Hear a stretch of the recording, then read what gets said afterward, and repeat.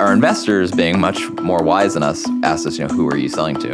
And our answer was everybody, anybody who will buy this, not realizing that building a company that sells to small businesses versus enterprises is totally different. We didn't even know if this was going to be like a lifestyle business or a venture-backed startup. We weren't sure which direction we were going to go. Ultimately, we decided the venture-backed route, world domination, et cetera, et cetera. It was actually a very singular moment when we decided to be an enterprise company. Our mission still stands, which is we want to be that important piece of infrastructure that every company has. You're listening to the Enterprise Ready podcast, a show aiming to change the enterprise software narrative from how to sell to enterprises to how to build for enterprises.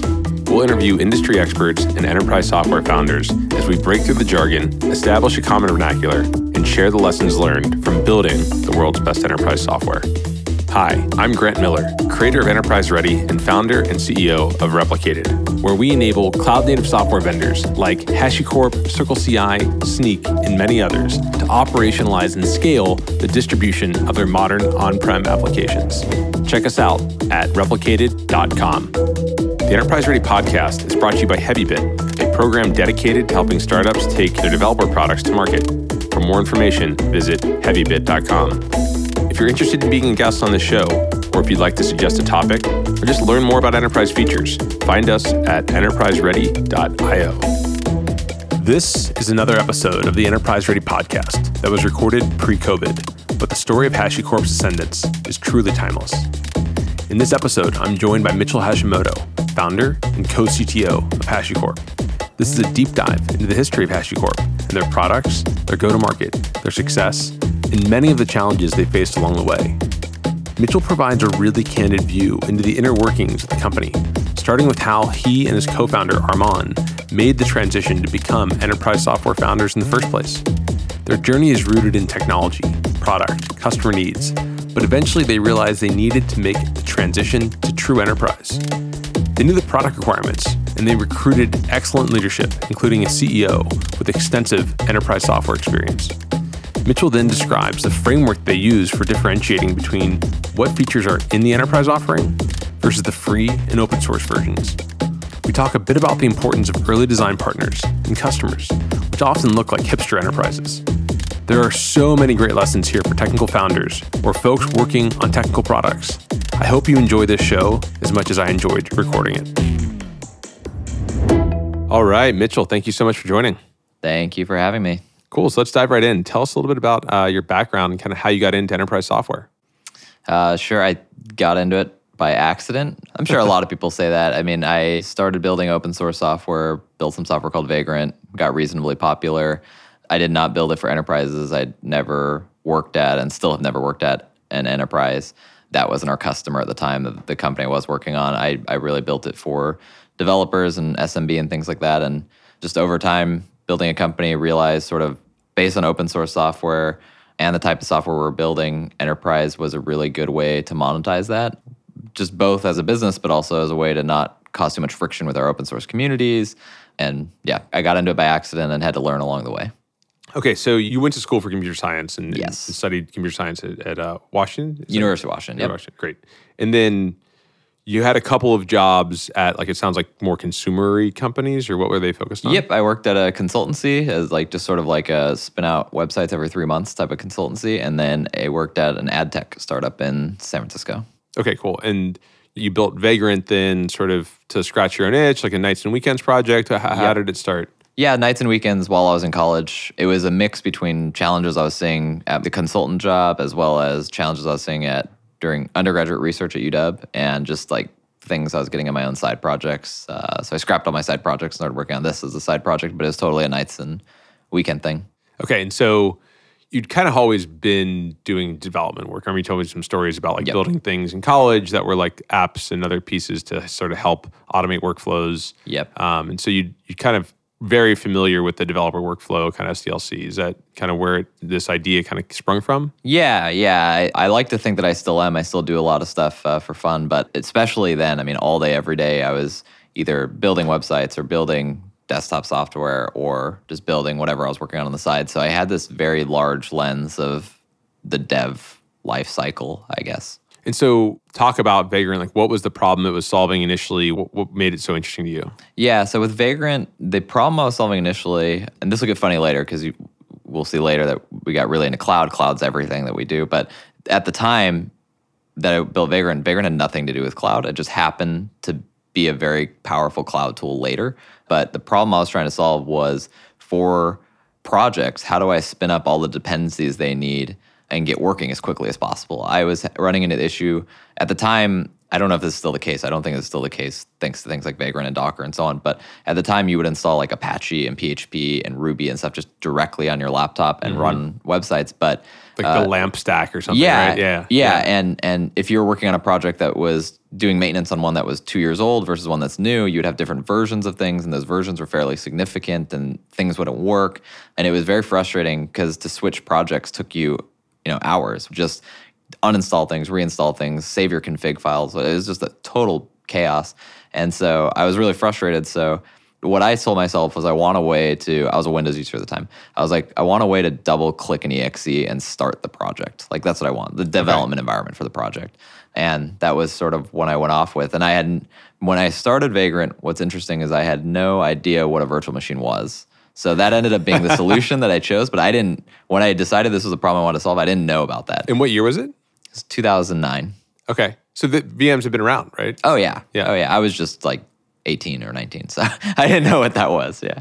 Funny. Okay, so then eventually you integrated it pretty closely with virtual machines, right? Yeah, the first version, it was like virtual machines was the solution. I knew I wanted to solve this problem, and then I was like, okay, how do I sandbox things? And it was actually Armand, who's now my co-founder for this company, that told me, oh, you should look at virtual machines. And I had no idea what that was. Went home, Googled virtual machines, found VirtualBox. VirtualBox was actually critical because being a college student, having very little money, VirtualBox was basically the only free virtualization that you could get that was point and click, easy to use. And so VirtualBox was critical. I downloaded that and I was like, okay, this could work. I just don't know if I could automate this.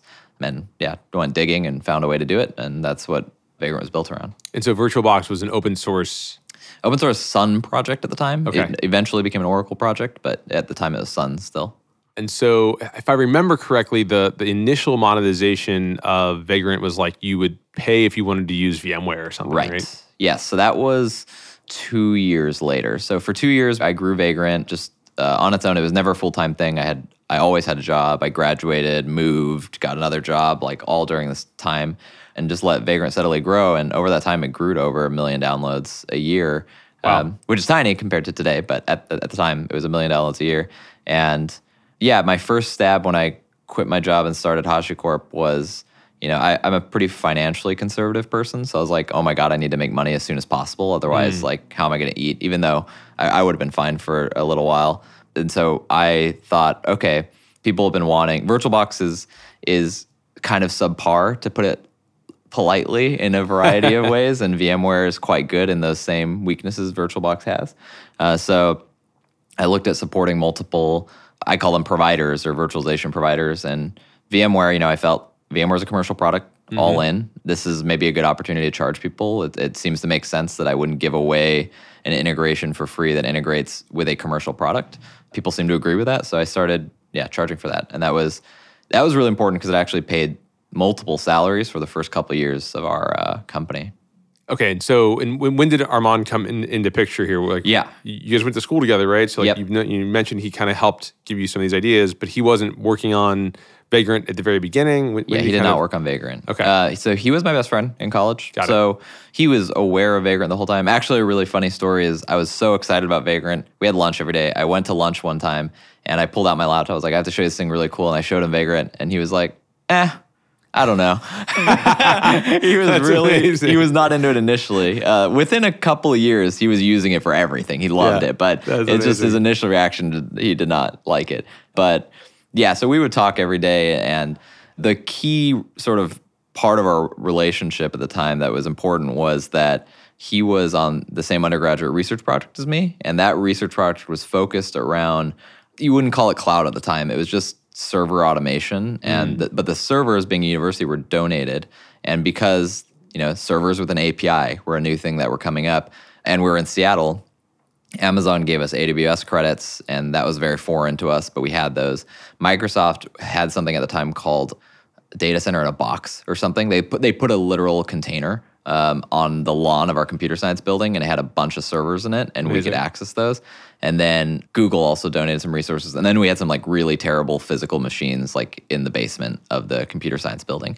And my job, along with Armand, was to figure out a way to deploy secure network. Like we were the ops people, I guess, for all those servers, while other people were writing Python apps, Rails apps, like C++, like desktop software, all this stuff. Like how do we use these servers to enable those people? We totally failed, but what we came out of that was like understanding the problem and loving it, to be honest. And knowing it was hard. It's a weird thing to love, but like we just loved solving those problems. And so when we went into industry, that's sort of the direction we ended up going. And that's where the overlap starts happening between Vagrant coincidentally helping the DevOps community, the fledgling DevOps community, Armand realizing this, what would be called cloud problem or multi-cloud problem years later, and then me just sort of loving the challenge too. That's where all the overlap happened within those 2 years. Okay, cool. So you have this project, it's getting adopted, you're not gonna make any money off of it yet, you're working nights and weekends, you decide to start HashiCorp with Armand at the same time that you started to charge for it, or how did that? Yeah, the timing's a little strange there, but we talked about it. But the problem was we were sort of the only two, senior engineers at the company, and we didn't want to just leave. We cared about this startup we were at the startup you're at. Yeah, and we didn't that Keep or Keep. Yeah, we didn't want to leave them. I think it would have been fine with struggle, and we didn't want to leave them with that struggle. And you were both working there together. Yes. You're like the two most senior engineers. Yes. And you're both like somewhat young, but you're senior in terms of skill set. Yes. And you're leading a lot of the projects, and you're like, well, we could leave and start our own thing. Yes. But then we're going to leave like these people we care about in a lurch. Correct. Yeah. Okay. Yeah. So we decided I would leave, start working on some stuff. We would always talk about it in the background, and then Armand would notify that he planned to leave, but it would be a very long notice, like 6 months, in order to hire and help people get started. And also that even though I quit, I would keep working out of that office so that I could answer any questions that the new hires that took over my stuff had. So I wasn't doing anything day to day on Keep's stack, but if the person across the desk from me had a question, they could ask me. That was sort of part of the deal. Also, the co-founder CTO of Keep was one of our first angels. Like, he was super supportive of what we're doing. He actually convinced me to quit, but in convincing me, he's like, I'm kind of shooting myself in the foot, so can you help? So I was very much open to doing that, and that's how that timing worked out. So during that 6-month period is when I came out with the VMware thing and started charging for it. During the 6-month period is also when I started the project called Packer. So that all happened without Armand directly hands on keyboard, but we were, again, still having dinner every day and things like that. Right. And so Packer was the second project. Yep. And Packer it's sort of like package up things into a VM. Is that the right way to think about it? Yeah, the idea was like one workflow to create any image was sort of the idea. It was creating AMIs was hard, creating VirtualBox and VMware images for Vagrant was really hard. And those were the only 3 initial targets. And then, now it supports, 40, 50 output targets. But it's just like everything had its own special Snowflake workflow and API calls and inputs and all sorts of stuff. And I wanted to try to unify that as much as possible. Okay. And so you had at least one angel investor, maybe a couple others came in, or did you take funding in it? Yeah, so I didn't take funding actually for a while. So it's actually, I think it's a cool story. The day that I told my boss at Keep that I was going to quit, he actually had a check already that he had filled out for a certain amount of money, and he was really happy that I was doing this, and he handed me the check when I noticed, and he's like, you don't need to cash it, but if you want to cash it, whatever valuation you're at, I want to put in money. I didn't end up cashing that check because checks expire after 90 days or something, and I didn't fundraise within 90 days. I wasn't sure if I wanted to fundraise yet. Okay. So again, didn't know this was going to be an enterprise company. We didn't even know if this was going to be a lifestyle business or a venture-backed startup. We weren't sure which direction we were going to go. And it got even more complicated when we built the VMware thing, because within a couple months, the VMware thing was making about $400,000, $500,000 a year. And so there was definitely a question of do me and Armand just sit on that and just do whatever the hell we want? From a programming perspective, not go sit on the beach, but sure. Do we just build projects and just have fun and just sit on this lifestyle, and maybe we could make that 500,000 into $1 million, into 1.5, is this the lifestyle we're going for? And that was all these existential questions. And ultimately we decided the venture-backed route world domination, et cetera, et cetera.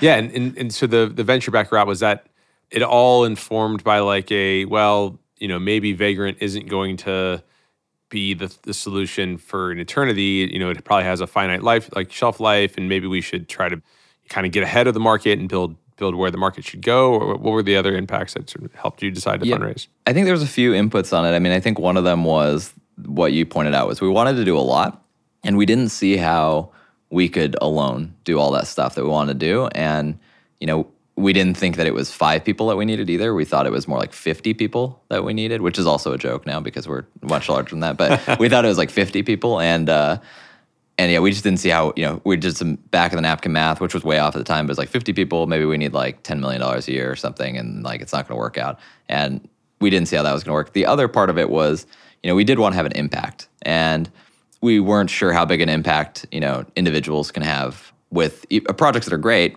We hope to be great, but we knew that companies would need help and marketing, and they're not just going to adopt it because it's the right thing. So we had some fears there. And then I think the last part was, why not? We were at the time 22, and it was sort of like, I'm very risk averse, but it was like, if there's a time to take a risk, being risk averse, this is the time to do that risk. So let's just go big on this one. And if it doesn't work out, I'm definitely never doing it again because I'm risk averse. So, it's like, let's do it. And my parents were actually, for me personally, were a big deal because my parents, unsurprisingly, are very risk averse. That's why I'm risk averse. That's how that works. And I went and talked to my parents during a holiday and said, hey, I'm thinking about quitting my job, starting this company. And I was really sure, like 100% sure, that they would be like, no, you have a great, stable job. You have health benefits. Like, you're on a good path. Like, you just keep doing it. And to my surprise, I don't think I even got to finish saying what I was thinking of maybe doing. My dad was like, you need to quit your job tomorrow. Wow. And I was like, what? And so I went home. And I was like, if they think I should quit over this, then I probably should. And so that was a big part. That's awesome. Okay. Yeah. And you knew that you wanted Armand as your co-founder. Yeah, 100%. He's it's hard to convey over voice or without meeting him, but I think anyone who meets him realizes really quickly that he's a force, and he compliments me in very different ways, and it's very important that he was involved. And so you start this company, it's going well. And like, I guess when we think about it from the enterprise perspective, like, I'm guessing you had customers that were at big companies, but you're selling like individual licenses or something, right? Right. And I would contend going well. I don't think it was going well for a long time. I don't think it was going poorly. In hindsight, now talk to our investors and stuff, and our investors, said that for about 3 or 4 years of the company, every board meeting, they were like, what's this company ever going to do? They were very concerned that we would be nothing more than just a money pit where we built some great things and R&D came out of it, but it wasn't a venture success, and there was a lot of fear. From a non-venture standpoint, making $500,000 a year on a VMware thing is great because we could pay 3 people, 4 people with benefits poorly, I guess. Yeah. But you could do that. But from a venture standpoint, like, if that 500 is not turning into $1 million, turning into $2 million, and so on, like, it gets stressful on that side, and we didn't do that for a very long time.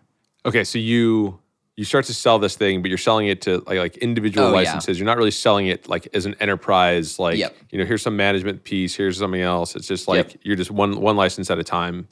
Yeah. So here's where us being naive and young and ignorant and not knowing what we're trying to do comes into play. Is our initial business plan was, we'll create this SaaS management thing.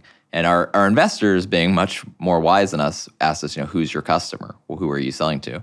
And our answer was everybody, anybody who will buy this. And not realizing that building a company that sells to small businesses versus enterprises versus different segments is totally different. Yeah. And so we built this thing, and what we ended up building was something that nobody really wanted because it checked some of the boxes for enterprises, checked some of the boxes for SMB, but the pricing was wrong here or there, all sorts of stuff. And also the features weren't very good. So what was it called? Atlas. Okay, Atlas. It was called Atlas, yeah. So it did some things really well, and people wanted to buy those things, but you had to buy the whole product. And so they're like, okay, we want to buy this feature for, let's just make up numbers, for $5,000, but you're trying to sell us this whole platform for $100,000. An enterprise was concerned a lot of other ways. The price was fine. And then startup was like, I'm not paying you $100,000 for a $5,000 feature. So there was all sorts of problems intermixed there. And it was actually a very singular moment when we decided to be an enterprise company. We just had probably our worst board meeting we ever had in our history currently. But it was a Friday board meeting. It was late. I remember driving back to San Francisco. It was a very quiet drive back with Armand back to the city.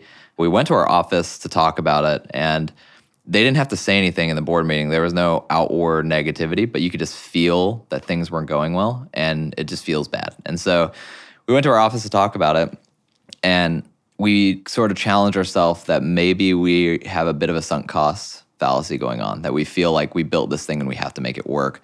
We just decided, what if Atlas didn't exist? Like, what would we build today, taking back what we learned, not just technically, but as a business? And I think we came out with a few things, which is we need smaller, more focused products is what we'd build rather than this big platform.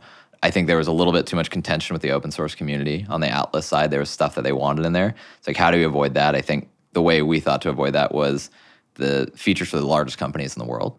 The people adopting open source generally aren't doing that. And so, that sort of guided us towards, okay, let's build individual products for enterprise. That's what we're going to do. And we're small enough at the time that was literally the decision. Like, I think that would take like a year now, but that was Friday. I think we called our investors over the weekend. We called an all hands with the company on Monday, and we said, we're going to be an enterprise company now. All the employees were actually really hyped because it was sort of the most specific direction we've ever had as a business. Oh, funny. So, we were afraid that they'd be like, no, I came here to work on cool, flashy things, and maybe that's not that. Although, I think it's pretty cool. But no, everyone was supportive. The investors, I think, again, same thing. They just were like, awesome, a direction, and also a direction that they could be helpful with. Like, now that you have a direction, we could tell you, who we think you should hire and what you should be thinking about as a company. Like that, it's just impossible to do when your business is anything for anybody. Okay, and so at that point, That's 5 years ago. So it's 5 years ago. You had a couple of products at that point, right? Not just we had Vagrant open source. Right. Yeah, we had Vagrant, Packer, Surf. We had almost all of them. We had all of them except Vault. I don't know. I'm sure people on the podcast won't know what Terraform is, but we have a couple open source projects now that you might call like de facto industry standards. Sure. And they look like overnight successes, but Terraform actually was a very long burn. So Terraform was not doing very well at the time. Okay, and just describe what Terraform is. Terraform is a way to manage infrastructure as code. So automate the creation of servers, creation of networking equipment, things like that, but on any platform. So it works for AWS, Amazon, works for Microsoft's VMware, on-prem, cloud, everything. But it was not successful and honestly, like not a great product for about 2 years. Oh, and so you actually believe that it was the product's problem, not just like a market readiness problem? Both. Okay, so in Atlas kind of like wrapped up Terraform plus Vagrant and like an end-to-end suite for developing? What how do you describe what Atlas was? The way we would describe it was we built all these little component pieces, and this puts it together into a platform so that you could just deploy software. In reality, it wasn't that easy. It wasn't that good. And we're missing a bunch of stuff that you needed anyway. Okay. And the other, I guess, context I think is probably important is realistically, like HashiCorp is kind of one of these very early developer-focused companies. Mm-hmm. And like GitHub started around the same time that you created Vagrant, I think. Maybe they did actually. Yeah, I think I was on GitHub fairly early, not as early as some other people, but I think I was still user less than 1,000. Yeah, and so like it wasn't quite obvious then that like developer tooling and like all of this stuff that we sort of see as these like big companies and this big opportunity, this big ecosystem. Mm-hmm. It wasn't very obvious that that's going to be a big thing. Like there's a lot of belief in the ecosystem that like you couldn't make money from developers. It wouldn't pay for stuff. They didn't have access to big capital. And so it was not necessarily like an obvious play, right? Yeah, and I would say the environment at the time was almost actively hostile to both open source, which was a challenge, and to DevOps as a category, because it's easier to see now that it's a huge successful category. But at the time, our competition when we went to raise or pitch this thing was they compared us to Chef or Puppet. And look, I love Chef and Puppet as products, but from a VC standpoint, we heard this from multiple VCs. It was like they're doing okay as a business. They're just not venture successes. I'm quoting somebody else. Like that's the way they put it. And so people were giving us really bad valuations, really bad terms. They were like, okay, we'll put in money, give us 40% of your company or something, just really terrible terms. So we weren't taking those, and it was a bad time. And the thing that saved it, honestly, is actually Docker. There's various parts in our history where we've been contentious with that company. We're not anymore. It's a great technology, but there's various parts where we were contentious. But for all the negative things, the positive thing that they did, sort of ironically, if they viewed us as a competitor at the time, was they made it so much easier for us to raise and gave us great valuations just by being as adjacent to them. Oh, really? Yeah, it was huge. It was like a overnight, over 6-month change where trying to raise before and trying to raise after the nuclear explosion of Docker's launch was so much easier. And theoretically, although annoying because every pitch was like, are you a Docker competitor, in a positive way? Like, we want you to kill Docker. And we're like, no, that's not what we're trying to do. But, it helped us raise. And also theoretically, like one of the core things, particularly about Terraform and sort of like infrastructure as code, like I think that containerization sort of created this movement of more declarative sort of infrastructure, right? Yeah. Which like for the audience, like convergence is sort of the other possibility here. And that's kind of what Chef and Puppet did, right? Exactly. That's what I was going to say. This is like, you could say a lot of things in analyzing those companies, but they had a lot of the concepts exactly right. And their core concepts are what power the industry now. Right, automation and everything else. And, like convergence is a core infrastructure idea. Like that is Terraform, that is Kubernetes. Like they got that right. Declarative, same thing, Yeah. I guess my thought is it sort of helped. There was a shift with Docker in sort of the way that the infrastructure was described and applications were described. Yeah. And I think, ultimately, like the infrastructure as code, I think of that as like this really important trend or like sort of concept that you really led and like became that reproducibility and this idea. I think like Docker helped, kind of push that along a bit as well. Yeah. And your company just like, it really benefited from the attention in DevOps and everything else to that point, right? Exactly. Yeah, that's exactly what happened. I think what we did poorly, we still don't do as well. We're getting a lot better in the past couple of years, but we're such a heads down, quiet working company that we were never like viewed, except in very specific circles, we were never viewed as the exciting, flashy company to our detriment, even though like I think the reason, Docker had a fire sale basically now, like most of the startups that we came up with don't exist anymore. Right. And the reason we still exist and we're doing much better today, I think is due to that, is because when everyone came up out of various like hype things, they're like, this company's just been quietly executing for a decade, basically. But being part of it just helped us a lot. And I will liken this back to one of your core values, which I think is like pragmatism as well. Yes, yeah. What do you call it? What's the HashiCorp like? The Tao. The Tao, yeah. Yeah, pragmatism is, I self-describe myself as like painfully pragmatic. I definitely get in friendly arguments with a lot of people just because I'm overly pragmatic. There's a Japanese phrase, I guess, shogunai, which is basically like, I think it literally translates to like, it cannot be helped. And I use that word all the time, drives my wife crazy, drives everyone crazy, because it's like, something terrible will happen and people will be so emotional or something. And I'll just be like, shogunai, like, I'm not going to get emotional about this. It just is, and but like taking that to products and stuff, it's like, we just got to do this. Like, this is the way to do it. Like, there's a very pure, theoretically great way to do something, and there's just like, let's just solve a problem. And I'll always choose the solve a problem side. Yeah, and I think that's what industry needs, right? They need solutions. Yeah. You do have this like great academic background, and Armand, you're super, you're very, very smart academically, but you also just like opt towards like, okay, well, that's good theory. Let's like actually get something executed in the market that like people can use. Yeah. I don't know where that comes from, but we try to solve real problems, I guess is how I'd put it. Yeah.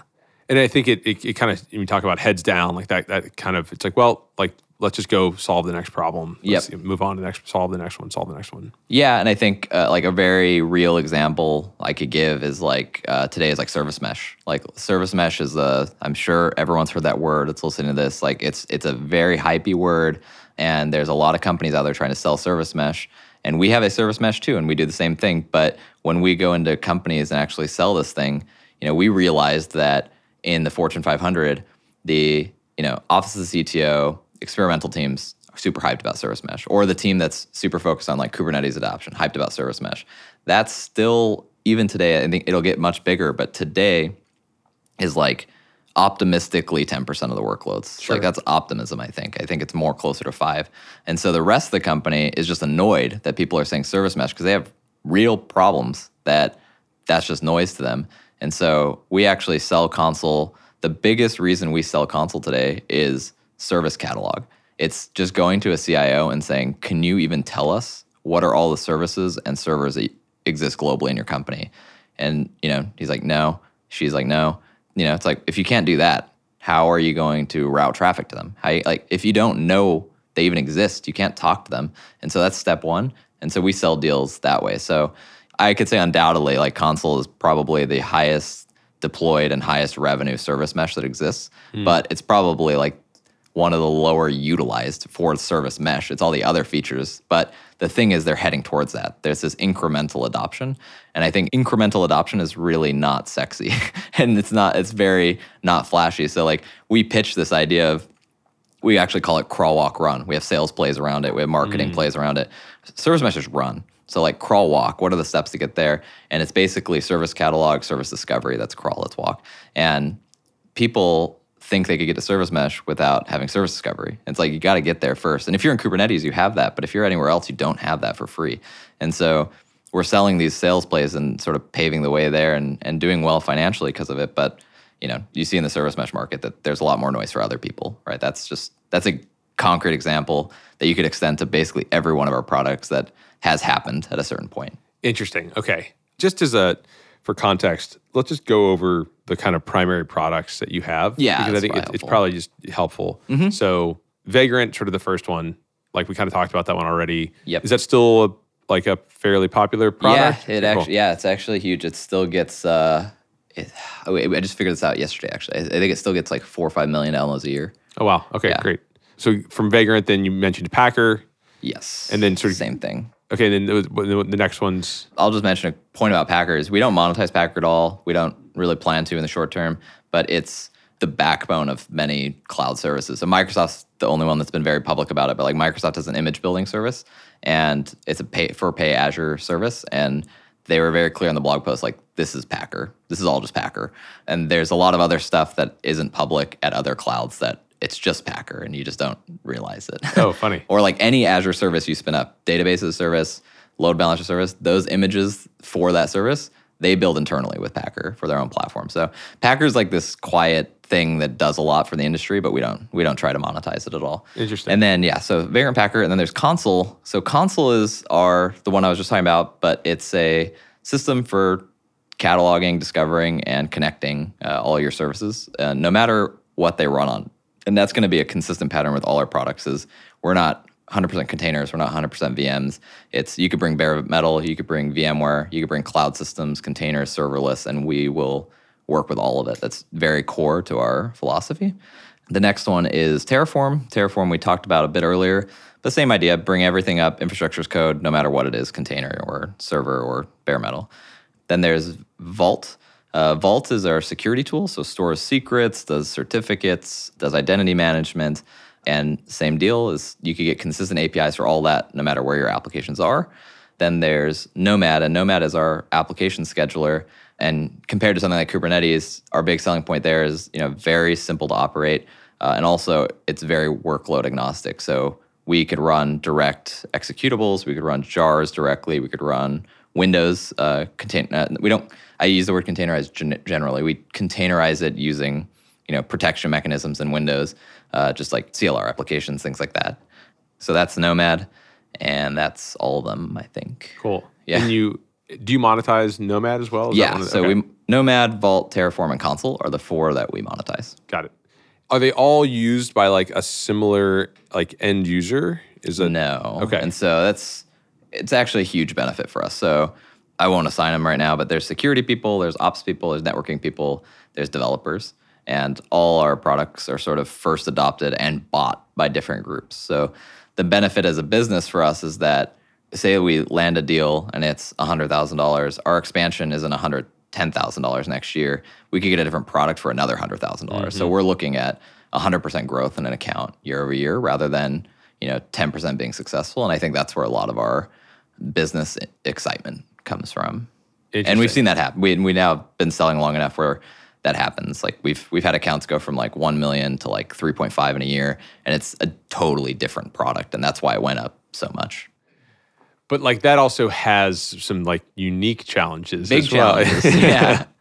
Because I think like the standard advice is like do one product, stay focused, like do one thing. Yep. And HashiCorp would be you'd be the counter example to that advice, right? Yeah. And it's hurt us in a lot of ways. So talk about where you think that, what are the challenges been around that, and what's allowed you to do it successfully? Yeah, I mean, the challenges from a marketing standpoint, just a huge challenge just to try to make noise about this. Like if we could focus 100% on analyst relationships, press, like DevRel, conferences on one product, it'd be way easier for us, for example. We have to split budget between 4 to 6 products, depending how you count it, plus new stuff, R&D.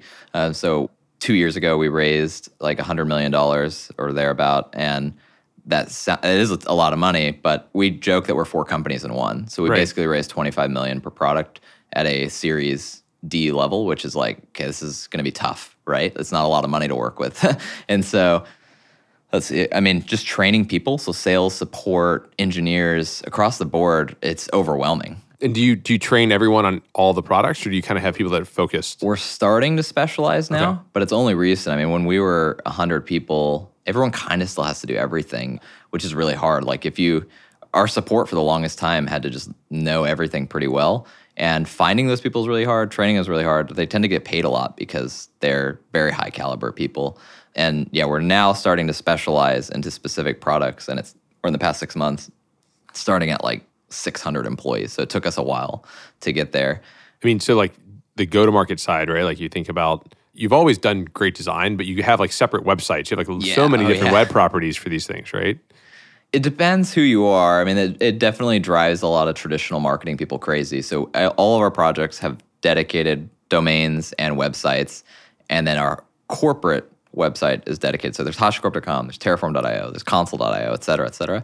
And so you can imagine from a SEO perspective, from a just user journey tracking perspective, it's very hard to make that work. We've now transitioned the people that we have now, and over the past year, we've transitioned into loving that. Our marketing team actually, maybe love's too strong a word, but they're very supportive of it just because it gives us a really clear spot for us to have developer-centric information versus what we call technical decision-maker-centric information. So all our project sites, we assume the person going there is the user, the practitioner, and we could focus on that. And .com and all the pages hanging off there, we could assume that you're a director, a CIO, you're a buyer, you're looking for a solution, you're not hands on keyboard directly, and we could tailor it to that. And it's made for some really clean journeys versus, I can't think of a good example, but if you go to another website that is both open source project and enterprise software, you kind of get messed up. Like on the homepage, you both have a download now and you have a download a white paper. It's like this person who hits download now is not the person who hits download white paper. It's kind of split up. Yeah. Yeah, I mean, I think it helps if you think about who's going to be going to those different properties, you can then sort of target that. Like, so these are developers, these are like more decision makers, and let's target because there's just different information, different things you want to put those, or you want to surface to those folks. Yep. And I think, I've now later, as HashiCorp's had some unique things happen, spent more time with like traditional business school people, both that we hire, of course, but academically, I spent some time like at Stanford, at USC, things like that. And it's funny because one person actually showed me that there's a pretty standard path that big companies follow in their growth. And there is a step actually in that path where you diversify the portfolio. That's like a phase of a company, but it's usually at like the 500 million to billion plus revenue post IPO mark. Yeah. It's like, okay, you're public. To continue your public gains, you need to diversify the portfolio, hedge against downturns, things like that. And that's usually a very late stage. And if you put HashiCorp on there, we diversified super early, and it's starting to show benefits now, but it's definitely had some real challenges. Yeah, I mean, because that's what I was actually thinking. I was like, if you look at like Cisco or IBM or any of these like huge companies, they all have multiple product lines and and they're organized around that. But to do that as like an actual startup, and you've been doing that, I mean, even before you had Series D or whatever funding, you would had all these sort of different products. Yeah, and the way we sort of hacked that early on was, frankly, some products just got neglected for a very long period of time. We just didn't have the resources, so we just wouldn't. We maybe have one person looking at it. I mean, sometimes we had 0 when we were earlier. Like you could see early on in our release cycles, or commits, you could see like, okay, this project's getting a lot of commits, then the rest are 0. Okay, this one is, and the rest are 0. And it was like very phased, but yeah, over time we got to dedicate more resources. And now that's a benefit because you look at something like Nomad, Nomad is a very clear, distant number 2 compared to like Kubernetes in terms of community and hype and things like that. But it does really well as a business. It's an 8-figure annual business. And it's like, okay, even though our engineering is 200 plus people now, we could afford to put, 6 or 7 people on Nomad.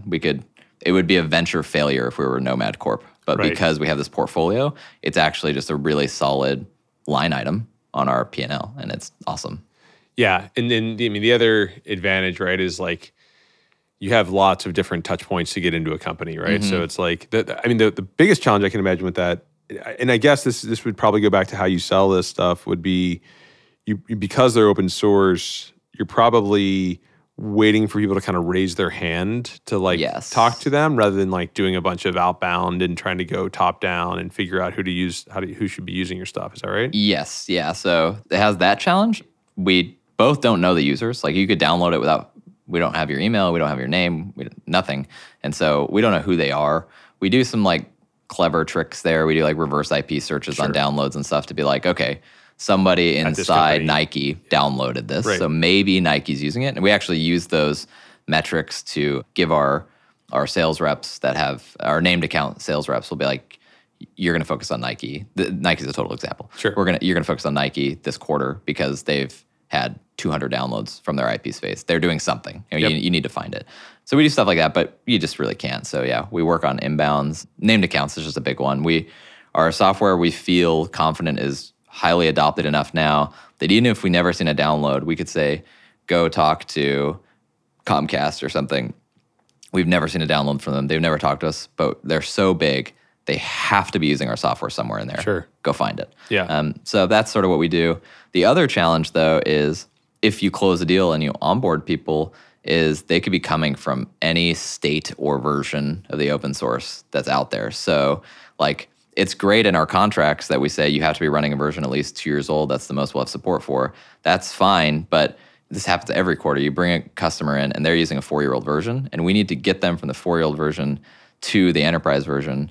And as you know, it's getting a little more into the go-to-market weeds, but like you can't recognize that revenue until they're deployed and running your software. And so it's actually very stressful to be like, okay, we closed the deal. We can't put that on our statement until they're running it. And we got to get this 4-year-old version to work without, also like if that goes down, like, they don't do business anymore. So like we got to do it in a way that it stays up. We've never done this path before and get them going. It's tough. But I mean, it's the same general process, right? It's not like every time is a bespoke sort of solution. It's like, well, we kind of know generally how to pull people up from an older version to this. You like it's sort of like a one by one. We just go exactly like one version at a time. Like we don't try anything tricky. It's like, okay, you're 70 versions behind. Like counting all the releases, like we're going to do 70 upgrades over the next week is what we're going to do. And that's sort of how it goes. And watch it every time, right? It's pretty rough. And we have pretty good documentation internally now of knowing like, okay, we know the upgrade between this specific version and this one is a rough one. We need to do these precautions. But for the most part, 10 are easy. And then it's like you have a rough one. And then the next 20 are easy. And so it's not too bad, but it's just the thing that makes it hard is that 9 out of 10 are pretty standard. The 1 out of 10 that's non-standard is just very tough for that, customer success rep to get them going. Okay, great. So you have all these products and you decide, kind of going back that Atlas isn't the right way to deliver this. But you're going to go enterprise. How did you make that transition? What did it look like? Yeah, so we felt we knew what it meant from a product perspective, at least enough to get started. We're like, we're going to break this down into, instead of Atlas, we're going to have enterprise versions of our products. So Vault Enterprise, Terraform Enterprise. That was the approach we were going to take. And what did that entail? Like, what was that going to mean? So our viewpoint was we wanted to focus on sort of organizational challenges, and that would be governance, sort of role-based access control, auditing, monitoring, those sorts of things is the categories of stuff we're looking at. Generally, the enterprise-ready feature set, the kind of standard set of stuff that comes along, some kind of single sign-on maybe. Yeah, and so we knew from a product perspective a rough direction we're heading, but from a business perspective, we have no idea. So the first thing we actually ended up doing, again, tied into multiple things, but over the first 6 months was we approached the board and asked to hire a CEO. And that was, again, due to a lot of things. Like I generally just disliked that role. Armand didn't particularly like it either. We thought we weren't very good at it. It was all sorts of things. So that was the first thing we did. Took us about a year to find the CEO. At the same time as looking for the CEO, we started a VP of sales search. We actually ended up getting them as a pair. So Dave is still our CEO. We hired Dave. And then Rob is VP of sales, and we got him at the same time. And they'd worked together in the past. And it was coincidental. They didn't realize till a little bit later in the process, oh, you're talking to the same company. And then they decided to join. It was like, if you join, I'll join. And things happened. So, and it worked great because they were both people that we thought were really high caliber. And we didn't think we'd be able to get them. And they sort of joined as a pair, and they were really high caliber. And so... And where did they work together? They worked together at Hortonworks. At Hortonworks, okay. Hortonworks, maybe other places too, but Dave was VP marketing at Hortonworks, and Rob, I don't know if he was VP of sales, but he was a sales leader at Hortonworks. So. And then Dave after that was like CMO or head of marketing at GitHub as well, right? Yeah, he was CMO at GitHub. He was also...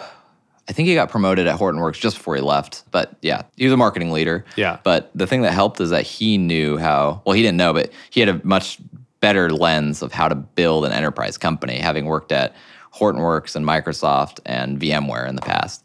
And so he came in, paired with our investors, and said, this is the playbook, right? Like this, you don't need to innovate here. It's like hire a VP of sales. This is what they're going to do.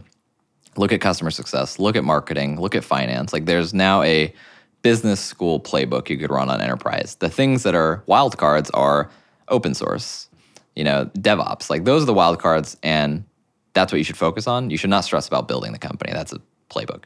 And so that's what we started running with. And, I think the most important things about that are just get good people in the seats. I think, one thing I've always said is I've never regretted paying too much to bring in someone too senior, if he or she is the right person.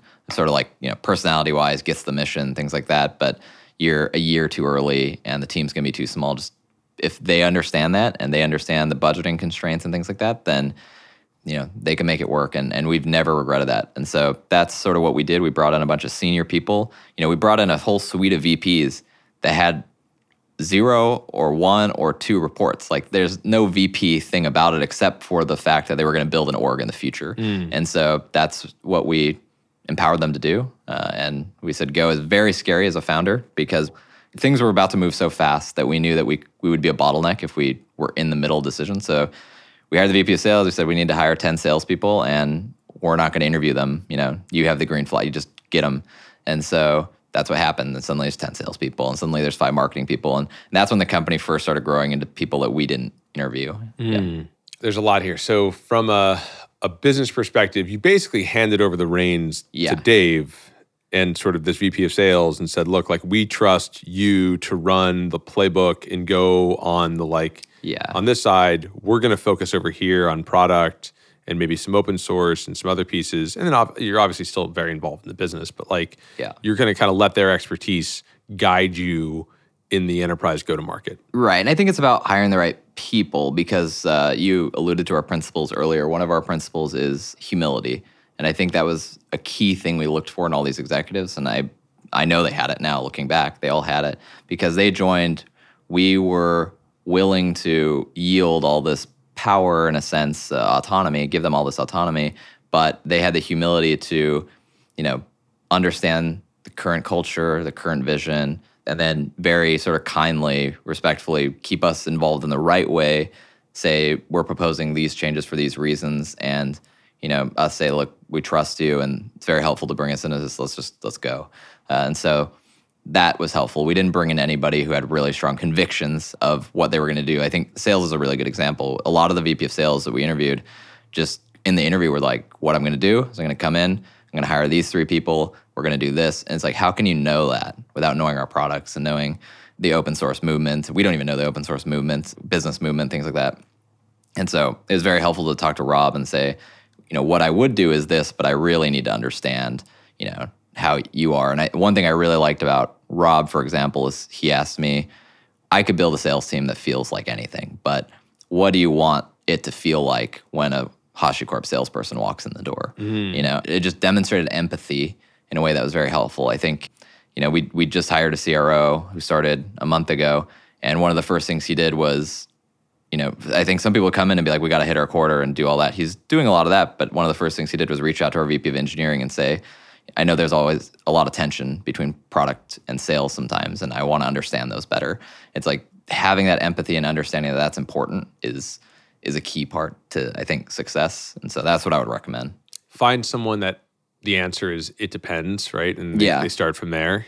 They're confident and they could execute, but they realize differing circumstances require different plays and they could adapt. Okay, so there's a couple pieces here. Number one, I think that Dave is this really interesting person to come in, and you were kind of recruiting him for a while, right? You were spent 6 months. So it was actually 18 because we talked. He actually came up before in a VP of marketing search that we abandoned. We actually ended up not hiring anybody. We had a VP marketing search, and he came up, and we were way too early and way too small. That's when he took the GitHub position instead. So you could clearly see where like the comparison is very different. Like GitHub very established, we were very young, but we loved him. Like he was the only candidate in that whole search that we're like, we really want to hire him. And during the CEO search, he popped up again. This is coincidental because it's a different search firm. They didn't know we talked to him before. Oh, interesting. And he popped up again, and we're like, oh, that's interesting. And yeah, it was like, I call it dating. It almost felt like dating. We're having dinners with him like every 2 weeks. And I was getting a little frustrated because we're repeating a lot of the same stuff. But I think in hindsight, I really respect how big of a decision it was for him. And I didn't understand how big of a decision it was because, he was viewing this as this is going to be very hard work, but also I'm staying here 5+ years. Like I'm not leaving. And so it was just a huge decision. And so he really wanted to understand me and Armand's personalities, but the business, everything. And so a lot of the dinners were just repeating ourselves. He would ask us the same questions. And I'm like, oh, we said this twice already. Like, what do you need to hear? But he just wanted to make sure that was true. And that was our conviction. So yeah, it took 18 months and he joined, but he's been critical. Yeah, I mean, he's great. And I think one comment is like, I always think of myself as a human YouTube video where I just repeat the same shit over and over again. So it's like the same thing here. Like, Dave asking the same questions. You got to give the same answers. Armand and I joked about that. It was like, should we just record videos? And then when he asks them, we just start playing them and like eat our food. Yeah. I've thought about that many times. Like, if I could just send a YouTube video. Yeah. And then you can watch it at 2x speed like we think you should anyway, right? Yeah. Okay, but the other thing that I think is interesting about Dave is I think enterprise marketing is very hard, right? Yes. And Dave is really great at it. But I actually think that HashiCorp, like the one thing that I think about, even before Dave joined, you always had like this great brand and like in a really good design and presence. Yeah. And I think a lot of people recognize that about the company early on. Yes, and definitely. So who kind of brought that to the table? That was definitely me, not Armand. He's just throw it up on we don't even need HTML, just throw some text on a page and it'll be fine type of person. So it's definitely me. I don't know where that comes from directly. I attribute a lot of that to, I worked in an Apple retail store. And even as a retail employee, Apple instilled quite a lot of aesthetics mattering into it. I attribute it a little to my dad. He's a dentist, which is a weird thing. But I remember growing up, my mom asked him, why do you care so much if, your teeth are straight? Things like that. And he's a dentist, not an orthodontist, but, why do you care so much your teeth are straight? And he said that, it shouldn't matter, but unfortunately, the world tends to see your teeth first. And if they're straight, they have a different initial perception of you. It shouldn't be how it is, but it is how it is. And I sort of took that to tech, which was like, what's the emotional response when you see a project? Not, you haven't used it yet. Like, what's your first impression? How does that frame you for how you're going to feel? Like, are you going to go into it being like, this is probably going to suck? Or are you going to go into it being, this is awesome? And then if it's a little bad, you're like, okay, it's still pretty awesome versus this is going to suck. It didn't work. Yeah, it does suck. It sets a different base. And so, I was always spent too much money on design. I don't think it's too much now, but it was a lot of money on design and caring about things like that. So we had a really good developer brand and aesthetic for sure. We had a terrible corporate one, but a really good developer one. And why do you think the corporate one was bad? In terms of just awareness, I think visually it was pleasing. That's what people would say. It's like, that's a pretty website, but I have no idea what you do. I have no idea why I should be interested in this. And I don't know anything about your company. So if they went to HashiCorp.com, that's what the response would be. But if they went to Terraform.io, then like they got it. Well, depending who it was. Yeah, sure. Yeah. So actually one of our investors did this thing where, investors know a lot of people. He sent 10 CIOs or 5 CIOs, HashiCorp.com, and asked them what they thought. And all of 100% came back and said, I have no idea what this is. And they're CIOs. They're in our space. They're there, right? And I mean, are they really in your space? Yeah, but they should understand, I think, to a certain extent, if we're trying to sell to them, right? There are people we would try to sell to. Yeah, but you would probably never be successful with like a top-down sale like that to a CIO. And so there's this thing that you're basically you're trying to bring developers and give them the tools so that they can describe it like up to the CIO eventually. Okay, so that was the challenge. Yeah. So we had this great bottom-up movement, and the bottom-up movement would get to a director, VP, CIO level.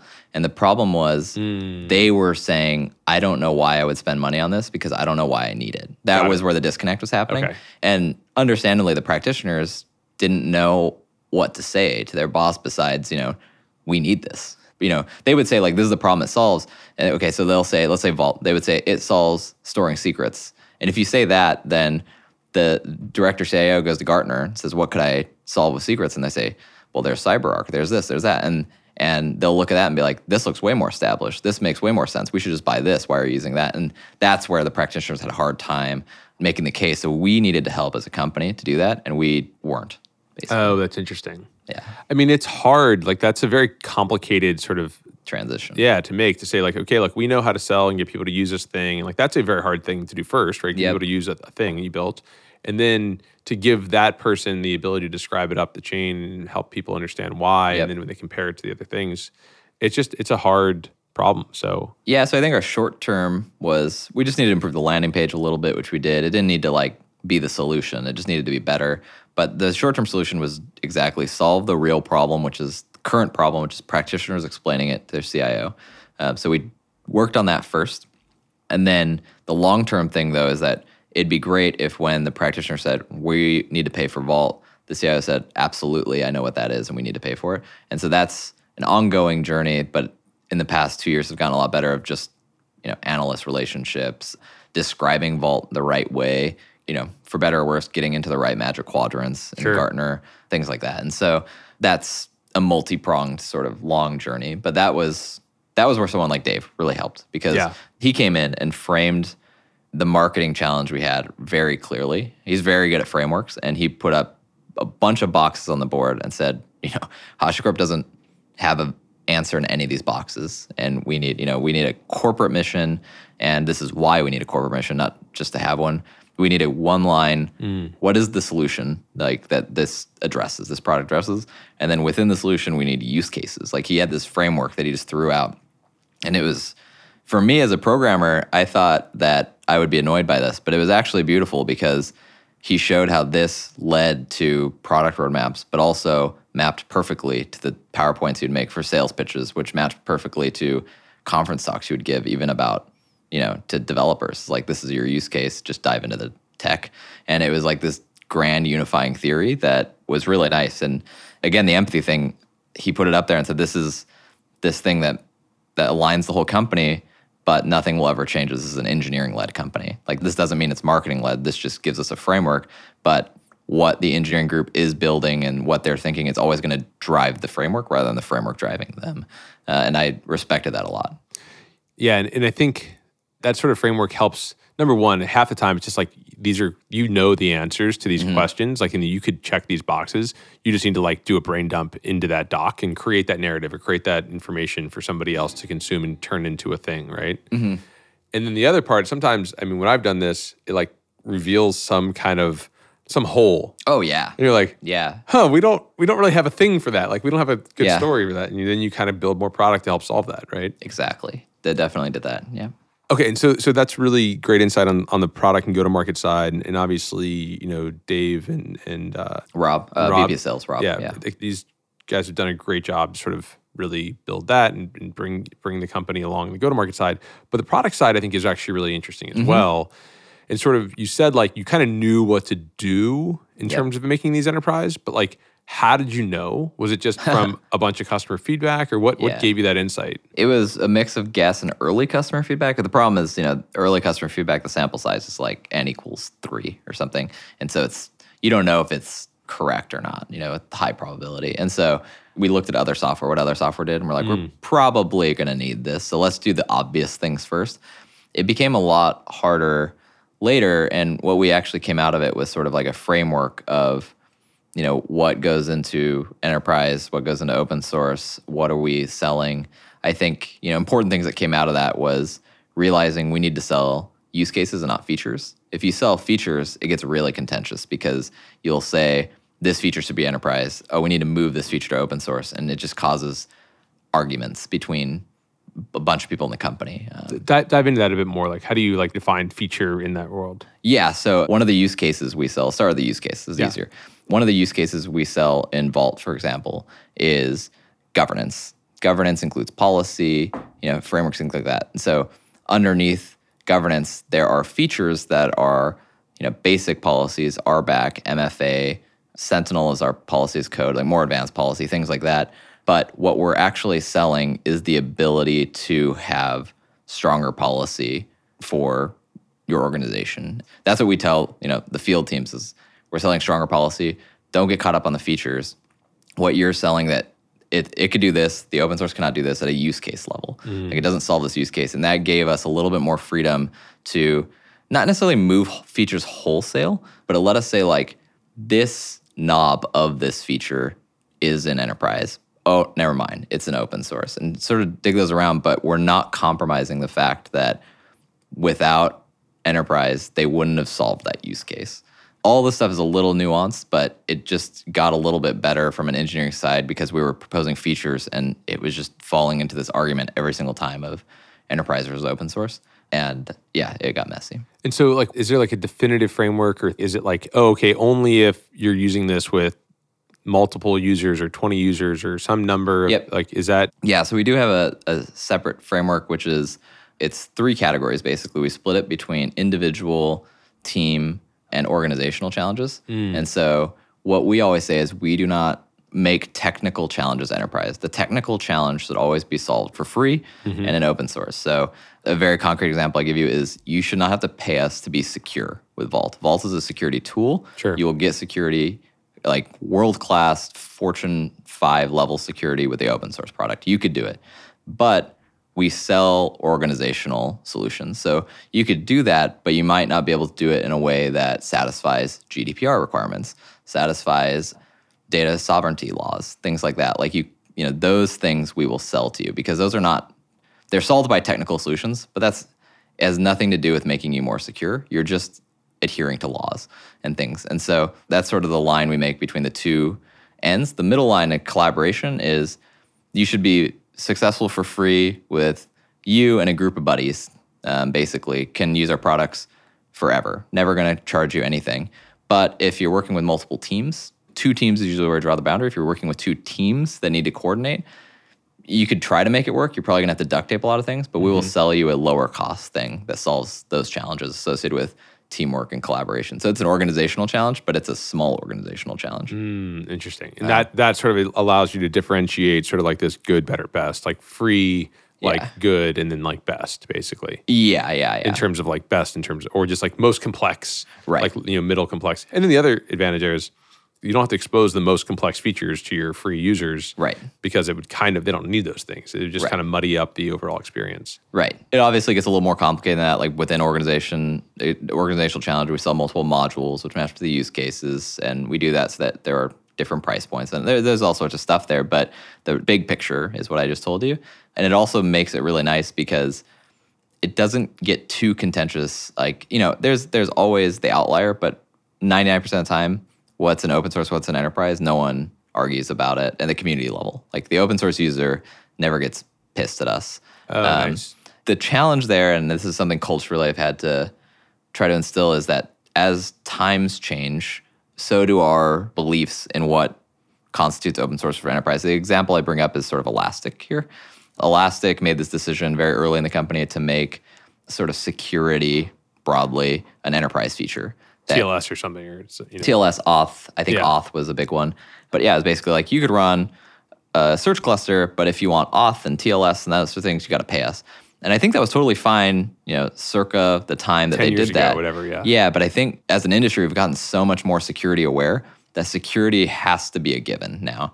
And so that caused some issues, with Amazon and very public issues and challenges, forks, things like that. And so I've done the same thing with our teams, which is like times are going to change. And I've sort of red flagged, like, I think this won't last in enterprise because as a use case, because it's just going to have to be open source. And so, one of the things I gave an example of was things like multi-factor authentication and stuff. Like historically, MFA is one of those things. And LDAP and single sign-on. And SSO, yeah. One of those things that you would withhold into enterprise. And I think we're still not there yet, but we're just getting closer and closer as an industry to expecting MFA on everything and expecting to have a single identity for everything. Like having multiple identities kind of sucks. And so that's, on the fence of, I think the whole industry is going to tip over in the next couple of years. Yeah, there's like some GitHub repo that like shames, SaaS products for like charging more for SSO, right? For single sign-on. Yeah, because it makes you safer and people are believing that now. Right. Yeah. But 5-6 years ago, it was obvious that like if you were paying for Okta and single sign-on, you could pay more for this product because like that, single sign-on solution was expensive. So exactly. And the reality is like, I think that the world of like password managers actually makes like password-based accounts a bit more secure. Totally, yeah. Right? So like the blast radius is way smaller. Yeah, there's an argument you can make. And if you like have support for 2FA, it just, I still think like single sign-on, because of the like account provisioning, and like that's really the organizational problem you're solving is like how do you automate the process around account creation and restriction in a large organization? We have 1,000 users. It's like, you don't want to have to go into an admin console and like remove and add people every time.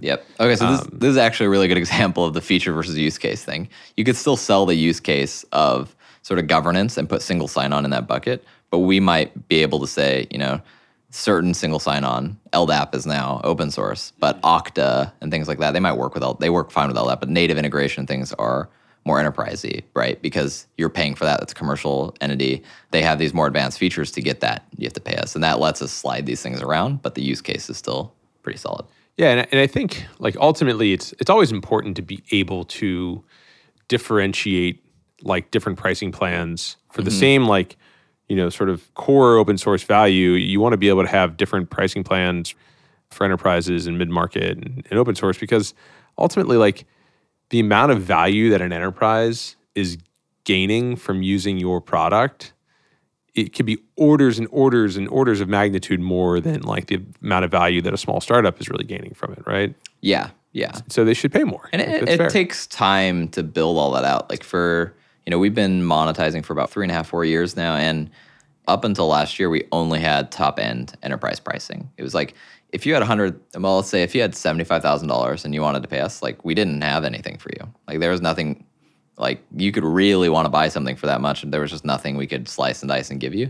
And in the past year, that's been a focus to go more down market, but it's really hard to do that because it's not just about having the product and slicing it up. I think that's the easy part actually, is slicing some features and packaging it up and giving it to you. The hard part is what is the right boundaries, what is the right price point, and also all the support and sales you need to hire to support that, right? So that's been where we've held back, is because it's like, okay, yeah, we could sell you just replication and vault for, let's call it $20,000, but if you have a support ticket, we're going to be so overwhelmed by our people paying $500,000 that I don't think you're going to have a good experience, so we're not going to do that. It's not a product issue, it's an organizational issue for us. And so we're getting there, but I think my learnings there is you can't dive in too quickly into selling to everybody. It kind of goes back to not just selling to any segment, but also any price point. Like I think anchoring at one is a really good idea. And I would say the rough anchors are SMB, small, mid, and enterprise. And you anchored at enterprise, right? We anchored at enterprise, and we're moving down. Yeah, like it's interesting because you're open source, and so you're already kind of downstream. Right? Yeah. Right? But like you use that open source really as a marketing channel to get into the top and sell these enterprise deals. And now you're saying, okay, well we're going to also pair sort of an up market, or like an up, like we're going to move up from open source independently and maybe let some developers pay for things online and do things, right? Yeah, and you could see that, Conway's Law is a thing, and you could see that in just like our organizational structure. The number of people whose primary focus is the success of open source is probably 100 people in the company, because it's probably like engineering predominantly, and then DevRel. And then there's another 800, 900 people that are 100% focused on making enterprise successful, right? It's like customer success. All you do is enterprise customers. Sure. Customer support, 90% of what you do is enterprise customers. Sales, named accounts, all enterprise customers. Finance, handling, hundreds of millions of dollars that are from enterprise customers. Right. So the rest of the company is all focused on that. That doesn't mean we don't care about open source. It just shows like we haven't invested in the frameworks and systems that we could support them to be successful beyond their initial adoption, curve. Yeah, and I think it wasn't that long ago. Maybe I remember always talking about we'll monetize the top 2,000 companies kind of thing. But now maybe like there's some new, offering. I think even like Terraform Cloud that's like going to be targeted at at that sort of smaller user, right? Yeah, and it's mostly our confidence. Again, like all things, there's multiple factors, but our confidence that we've built a system and machine that needs to grow, but it's all just, they're executing a playbook now. We built a system machine that could satisfy the top 2,000, and we could get there. We have, I think we recently passed, like 250 out of 2,000 of the companies are paying customers now. And we have like clear line of sight to how to get to 2,000 out of 2,000. So let's focus our system building on this mid-market. We do not have the systems in place. We do not have a playbook. So let's get in there so that 2, 3, 4 years from now, we are just executing. You're doing both, yeah. Yeah. That makes sense. Yeah, and then we've been working together for the last just over 2 years, right? Like, so, for context, Replicated basically powers the distribution of Terraform Enterprise. Yep. And so, that's like a true enterprise on-prem. Only been 2 version. years? Just over 2 years, yeah. Okay. Like, it feels like an eternity, right? Feels really long. It feels like we've been your customers forever, yeah. I mean, you've been a great customer that entire time, and your team. One thing that I think for any startup, when you find kind of early customers, because we were still pretty early. It was, we were 2.5 years old, 3 years old. Yep. And we'd had some great customers along the way, like Travis CI and other folks to help kind of maybe pave the way for you guys to become customers. Yep, for sure. But ultimately, when you find these customers that really understand the problem as much as you do, and they decide, like, I think, your team had built a couple different versions of like doing enterprise with Replicated Terraform. was what we call V3. Yeah, exactly. Yeah. So V3 of on-prem deploy. But you understood the problem, but you worked with us to make sure that the thing that we were delivering together was the right solution. Yep. Right. And it made our product a much, much better product. Right. And cool. we learned a lot from that. And and then for us, like, we just made sure that we prioritized and were super responsive and like made sure that your team knew that their requests mattered. But I think it's a great way to think about building a great enterprise product is find that early customer that gets the problem and then work with them as like almost a design partner as you're kind of building success together.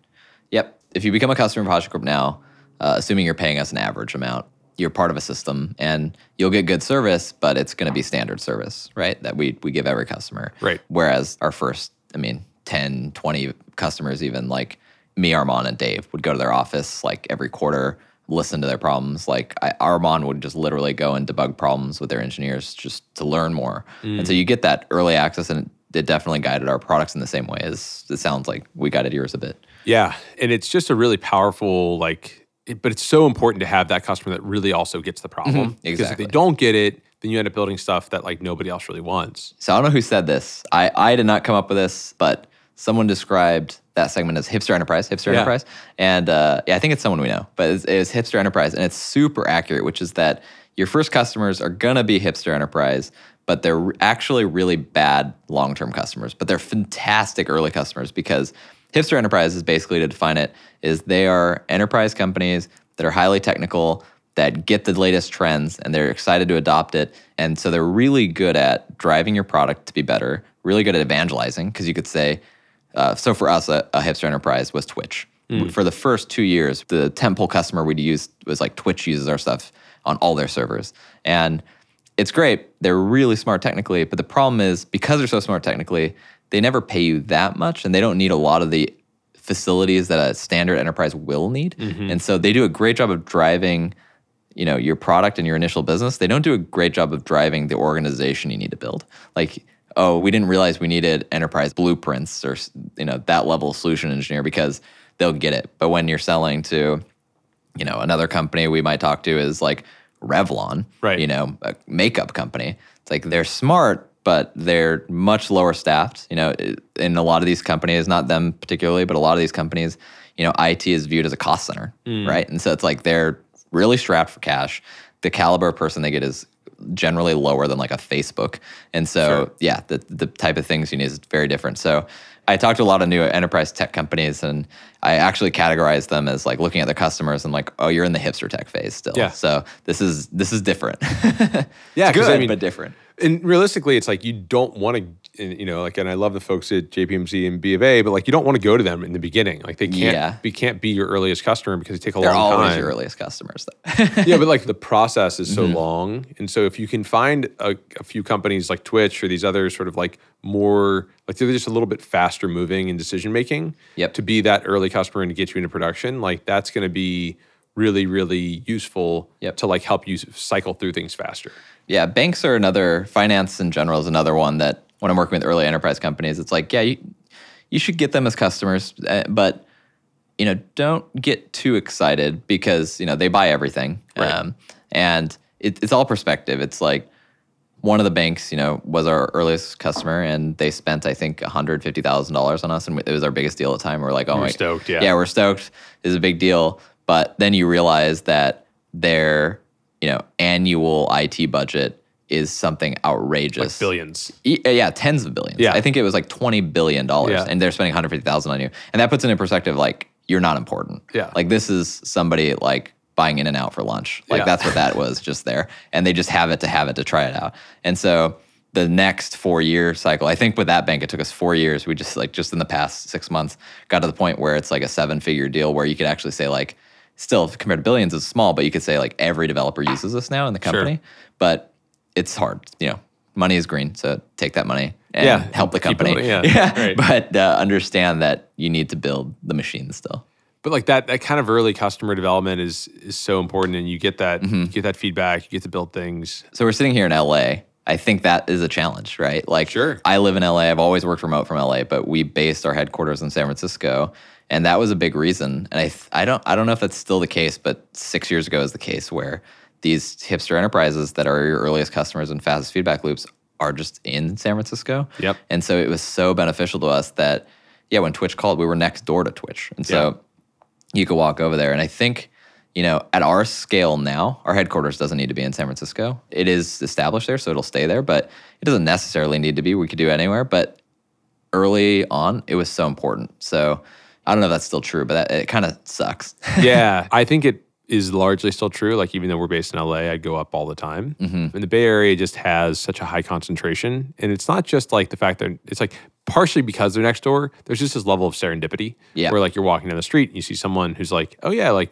you should use this new thing that we launched. And it's just like all these little side conversations that just don't happen like when you're in a meeting, right? There's a big difference between like, seeing someone at like Blue Bottle and talking for 5 minutes, 3 times a month than like the hour-long meeting over a Zoom or even in person. It's just like a little bit, you're able to have less serendipity, you're less top of mind.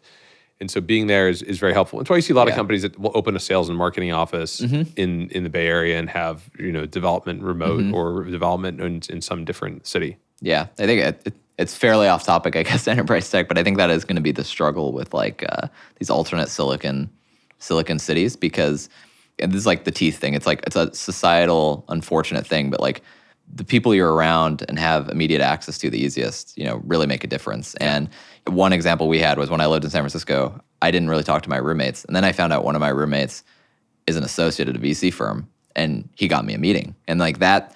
We didn't raise from them, but that like helped a lot. And it's like, I've lived in LA now for like 6-7 years, but in LA, I don't think there's any tech people on my entire street, I want to say, like zero. And so it's like having, when I go to a coffee shop, I'm the only person with an editor open. Everyone else has screenwriting stuff open. So it's like, I think that sort of stuff makes it harder, and it's fairly cultural, but that definitely exists.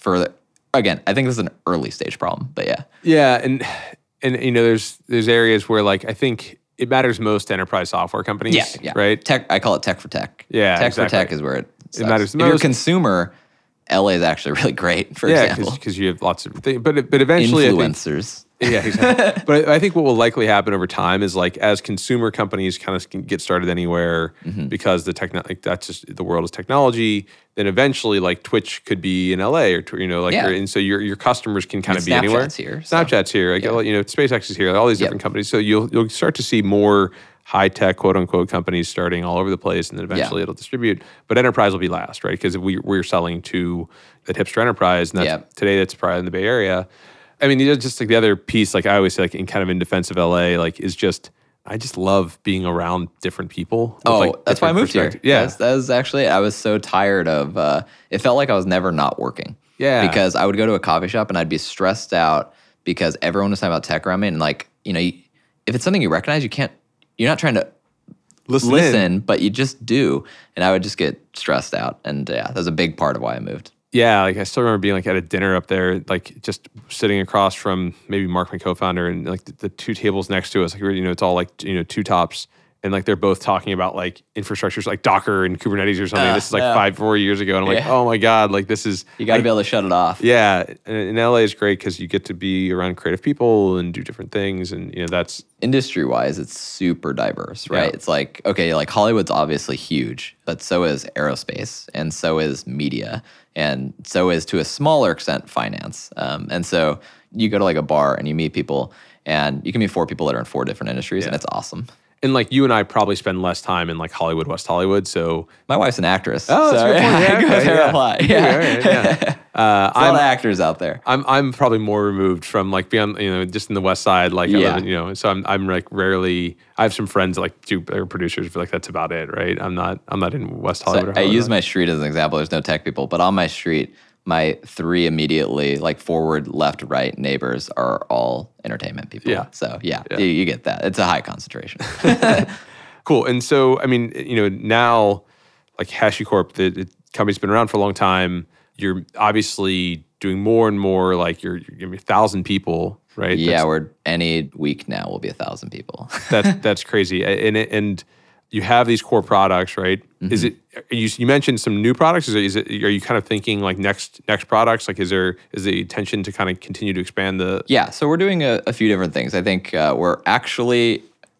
So what's funny is we're still 4 companies in one company, and our 4 companies are at different maturity stages. So Vault is probably our most mature. It's been our revenue leader for a long time, although that's rapidly changing now. It's very diverse now, but for a long, it's just the oldest business that we have. And so we've sort of reached a point where we're starting to look at adjacencies that are not core Vault, like new products, but still security, things like that. So we're doing stuff like that. And then we haven't built any new open source, new category projects in 4 or 5 years. And that was because we needed to build this business. I think as we reach this maturity and this size of company, I've shifted my personal attention back towards there is some new stuff we're working on finally. So cool. It's been a while, but I'm excited about it. So yeah, we are doing stuff like that. Awesome. And then I'm guessing, will you try to monetize it right away, or will you try to do more community adoption first? Is that We're still trying to figure it out, but I'm very clear with all our executives that everything seems like an overnight success once it's successful. But if you look back at Vault, Terraform, et cetera, Vault was our fastest success. And even if you look back at Vault, it wasn't super successful for about 6 months to a year. And that was like extreme speed. I mean, that's crazy. Vagrant took 2 years. Terraform took 2 years. Consul took 3 years or so. So it's like, I think it's very important. I've been very level with our executives that we need to figure out a way to just focus on the community and work on the free open source project.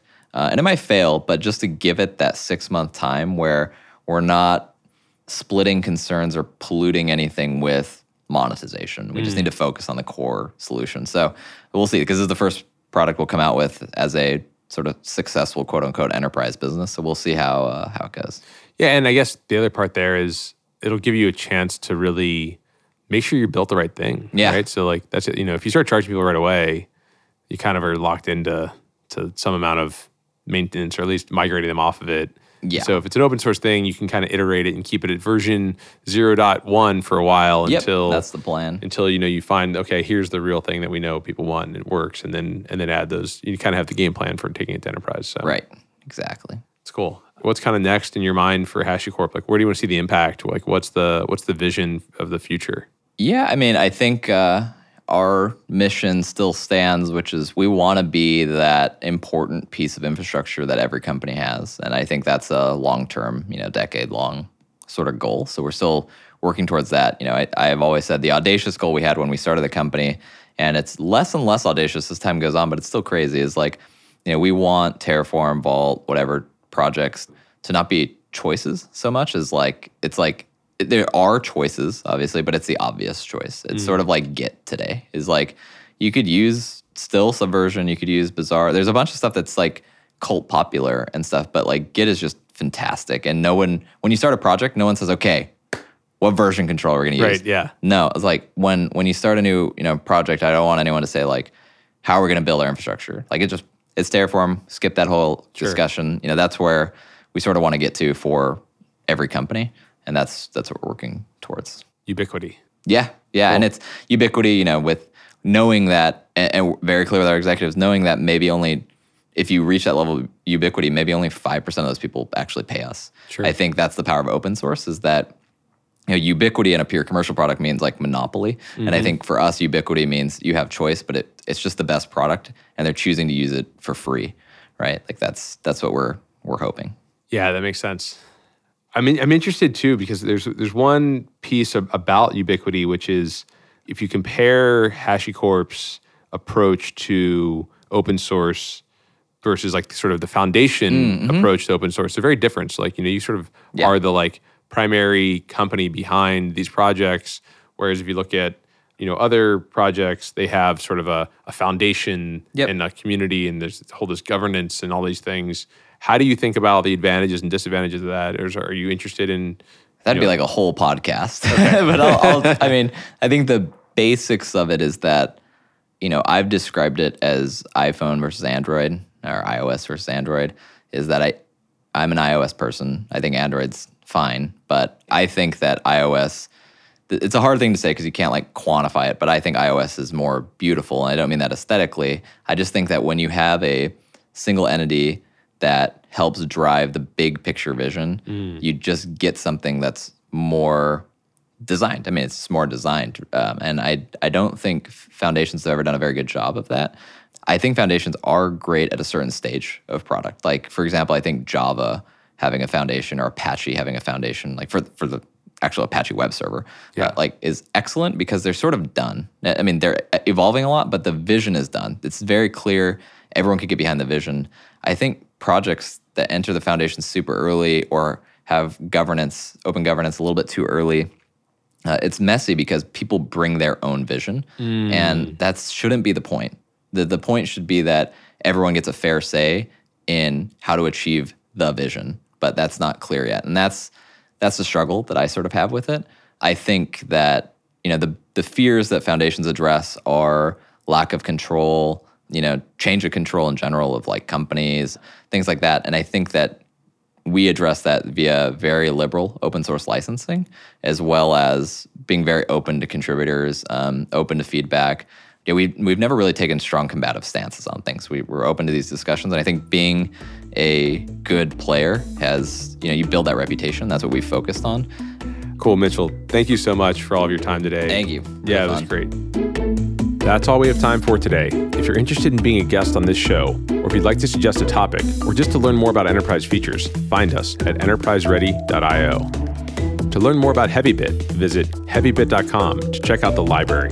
It's packed with amazing talks on sales, marketing, product, and general management from founders of developer tools companies and other industry leaders. This podcast is also brought to you by my company, Replicated, where we enable cloud-native software vendors like HashiCorp, CircleCI, Sneak, and many others to operationalize and scale the distribution of their modern on-prem applications to the largest enterprise customers. Check us out at replicated.com.